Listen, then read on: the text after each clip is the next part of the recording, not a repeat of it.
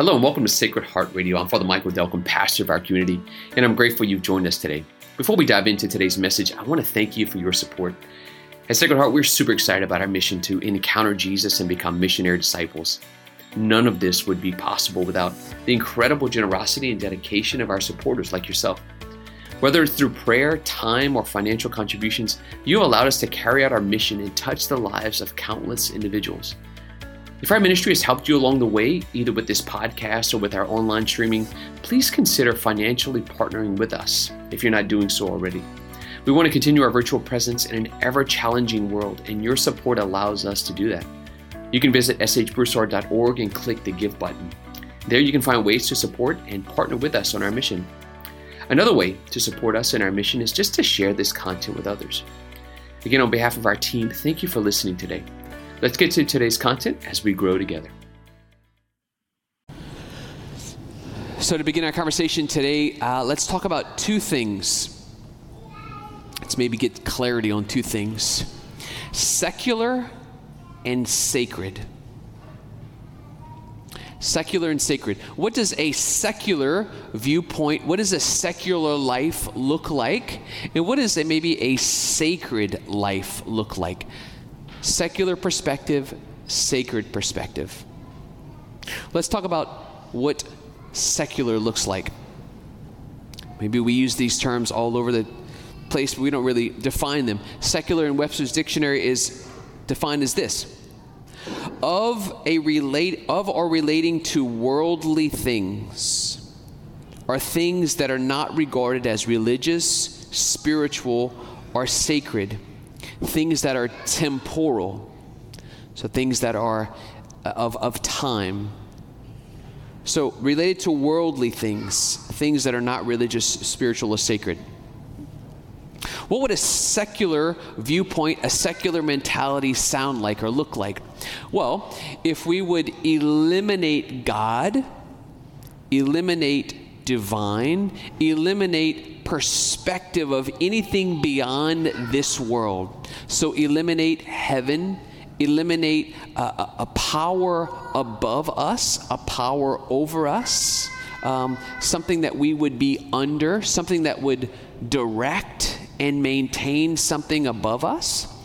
Right? In the 12 steps, we call it I'm powerless. There's a higher power. Eliminate all that. So a secular mindset would be, I live only for this world. I only have so much time. At the end of my life, I'm going to die and there's nothing. So when we say people are worldly, they live for this world. They live for what this world can give.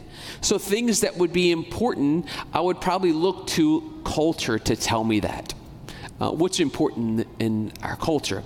Image, what people think of me, that's very important. It seems like possessions are important, and so almost like possessions define who I am. We do it all the time. People with more, somehow we attach that they're more important. People with less, somehow we attach they're less important. And so we kind of get sucked up into this worldly mentality of wanting more because maybe that means we have more. Worldly, secular. I'm in control of my life. There's no one above me directing me, but I define what I want to define as truth or not truth. I make up my own rules, make up my own laws, because there's really no one above me. There's no one beyond me. That's a secular mentality. Let's talk about a sacred mentality. Well, the sacred is basically accepting and believing that there is a higher power. There's a divine power. There is I'm not the origin of my life. There's something beyond me, above me, outside of me that is over and above all of this. This is not my world. I was created by someone else. That I actually am directed and guided. There's actually a providential care. There's a divine work happening all the time. And so now I don't decide what's right and what's wrong. I don't decide what's truth and what's lies. I actually look to someone else to define that for me. And that's where worship comes into play. We are here this morning to worship God. We are declaring and defining that there is a God and God is other, and we are coming to worship, to lay down our life. We're making a statement this morning, a very sacred statement. What we do here is sacred. What we believe is that as we come to worship God in this 1 hour, we are asking that the rest of our life be influenced by what we're doing now. So the rest of our hours, the rest of our days this week, we want this sacred moment to influence all the other moments that are going to come for the rest of the week. The other option would be to live a very secular life. We don't come to worship God because there is no God. We don't have to look at anything other than us as the center and origin of our life. And so what I say is truth, and what you say is truth, and we just kind of live copacetic in our own little space and bubble.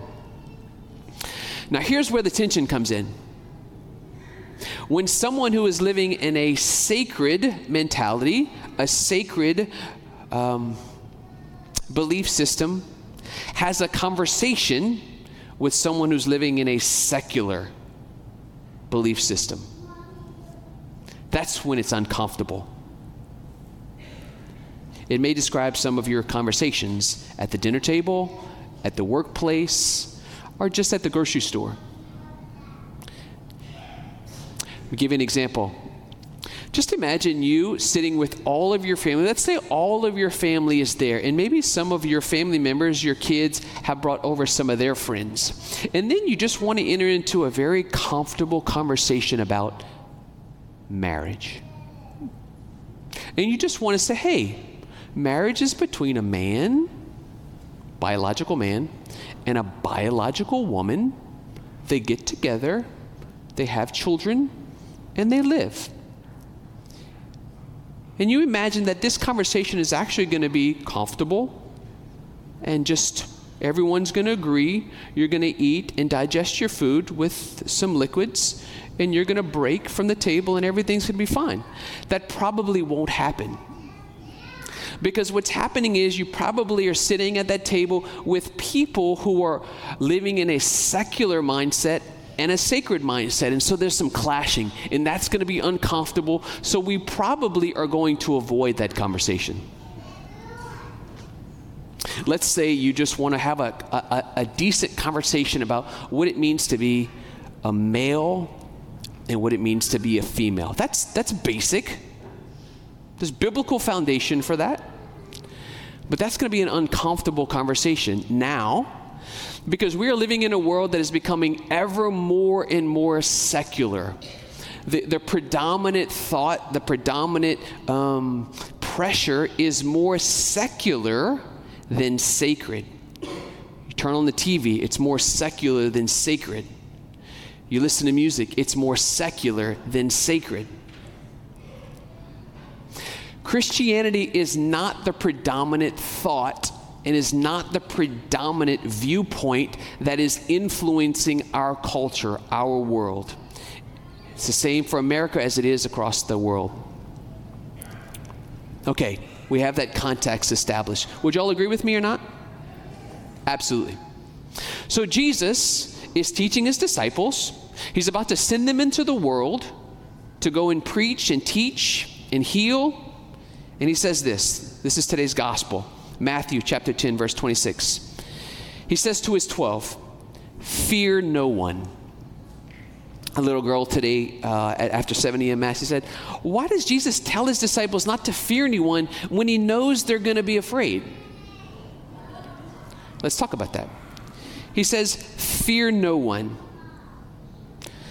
Nothing is concealed that won't be revealed, nor secret that will not be made known. What I say to you in the darkness, speak into the light.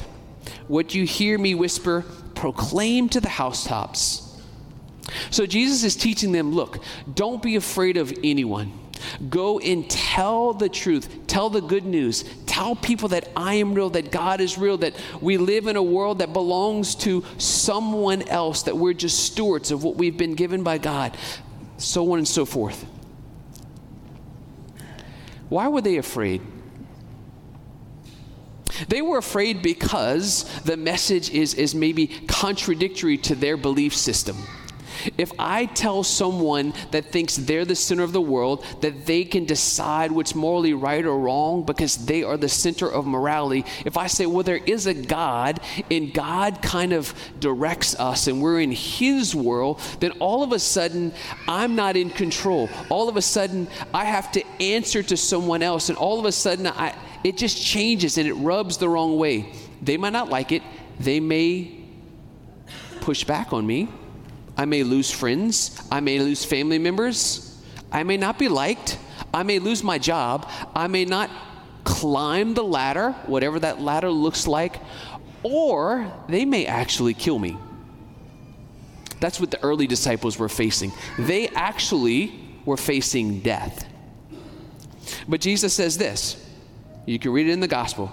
Do not be afraid of those who kill the body, but cannot kill the soul. So here's the rub. Don't be afraid of those who can kill the body but cannot kill the soul. He was trying to convince his disciples that the sacred mentality of life, the sacred way of living, understanding and believing that God is real and that God will take care of them, it is worth even dying in this world, because the world to come is worth dying for.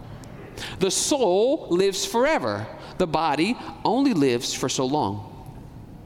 It's a bad deal to sacrifice the soul just to live for this world. Jesus often said in different places, what good would it gain you to gain the whole world and to forfeit your life in the process? What can one give if he has the whole world? He can gain nothing.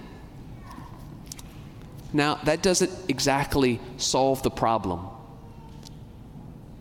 So, he knew they were going to be afraid to answer this little girl's question. So he says this, listen, are not 2 sparrows sold for small coins? Sparrows, like the little tweet birds, right? The ones that are in the Walmart parking lot, like eating everything. They're like everywhere. They're like drive you nuts, right? They're in everything. They take over all the Purple Martin houses. They're like, they're all over the place. They're everywhere. But the Lord, the Father, knows everything about them. He cares for them. Even all the hairs of your head are counted. So do not be afraid, for your Father knows you. Basically, Jesus is trying to build confidence in them that, look, God the Father will take care of you. I know you are afraid to lose things. You're afraid to lose family. You're afraid to lose friends. You're afraid to lose your life. Your Father will take care of you. I remember working through this when I was praying about the priesthood. What I was praying about is, do I really want to give up everything? Do I want to lose everything? Do I want to lose a wife? Do I want to just give up having kids? Do I want to give up having a job so that I can control how I spend my money, so that I can control how I spend my time, so that I can control the pleasures that I have in my life, a boat, a camp, hunting, all this other stuff? Do I want to give my life over to someone else that tells me where I go and what I do, how I spend my time? Do I want to live just such a simple life where I just can't do what I want to do?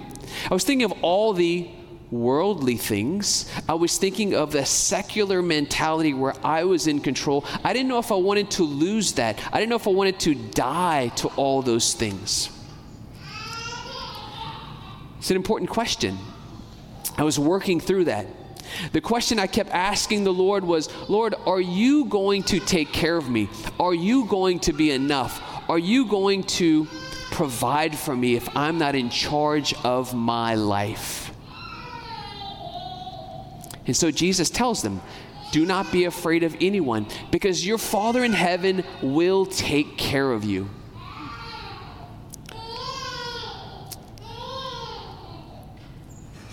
And so I'll propose this to you.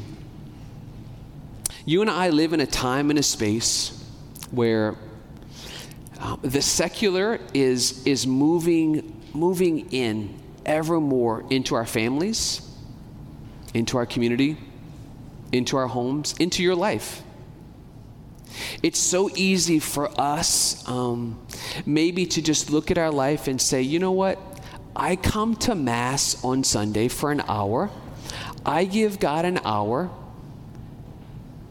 It's so easy for us to say, well, the rest of my life doesn't involve God.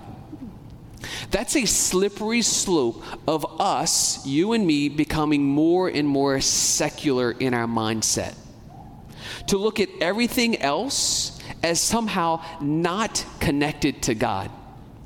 The sacred mindset is this moment, this time is actually meant to influence all of our other time. And so our whole life, our marriage, our job, our relationships, our money, our finances, our time, our entertainment, it's all meant to be influenced by God. But we live in a secular world which is constantly trying to influence us. And so Jesus looks at us this morning and he says, don't be afraid of anyone. Don't be afraid to lose friends. Don't be afraid to lose family. Don't be afraid to witness to me in the world. Why? If you believe anything, if you remember anything from this morning, this is it. Last line in our gospel. Everyone who acknowledges me before others, I will acknowledge before my heavenly Father. But whoever denies me before others, I will deny before my heavenly Father.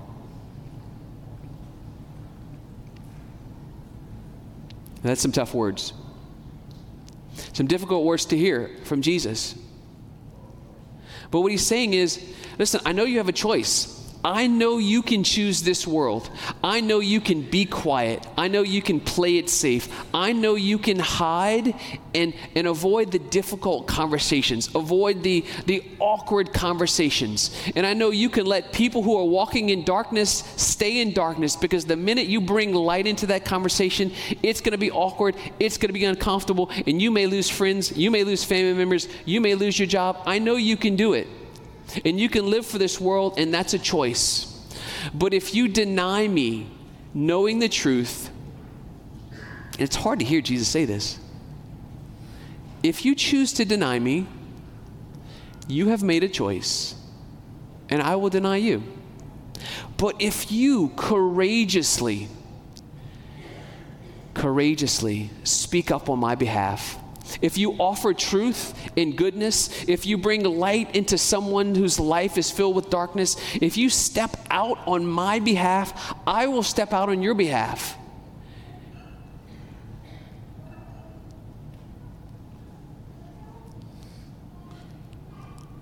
That ultimately takes courage, that ultimately takes conviction on our behalf.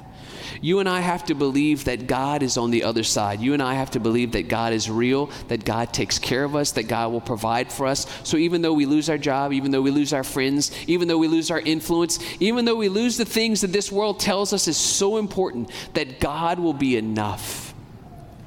It takes a lot to believe that. It really takes a lot to lean into that. Jesus tried to convince us as much as he could. He died telling us it's worth it. He died telling us that he will take care of us. He basically said, look at me. I trust my Father will take care of me even until death. Please do the same. Let's pray for our faith. Let's pray for each other. Let's pray that we may live with a sacred mindset, a sacred way of life, and protect ourselves from becoming more and more secular. Amen.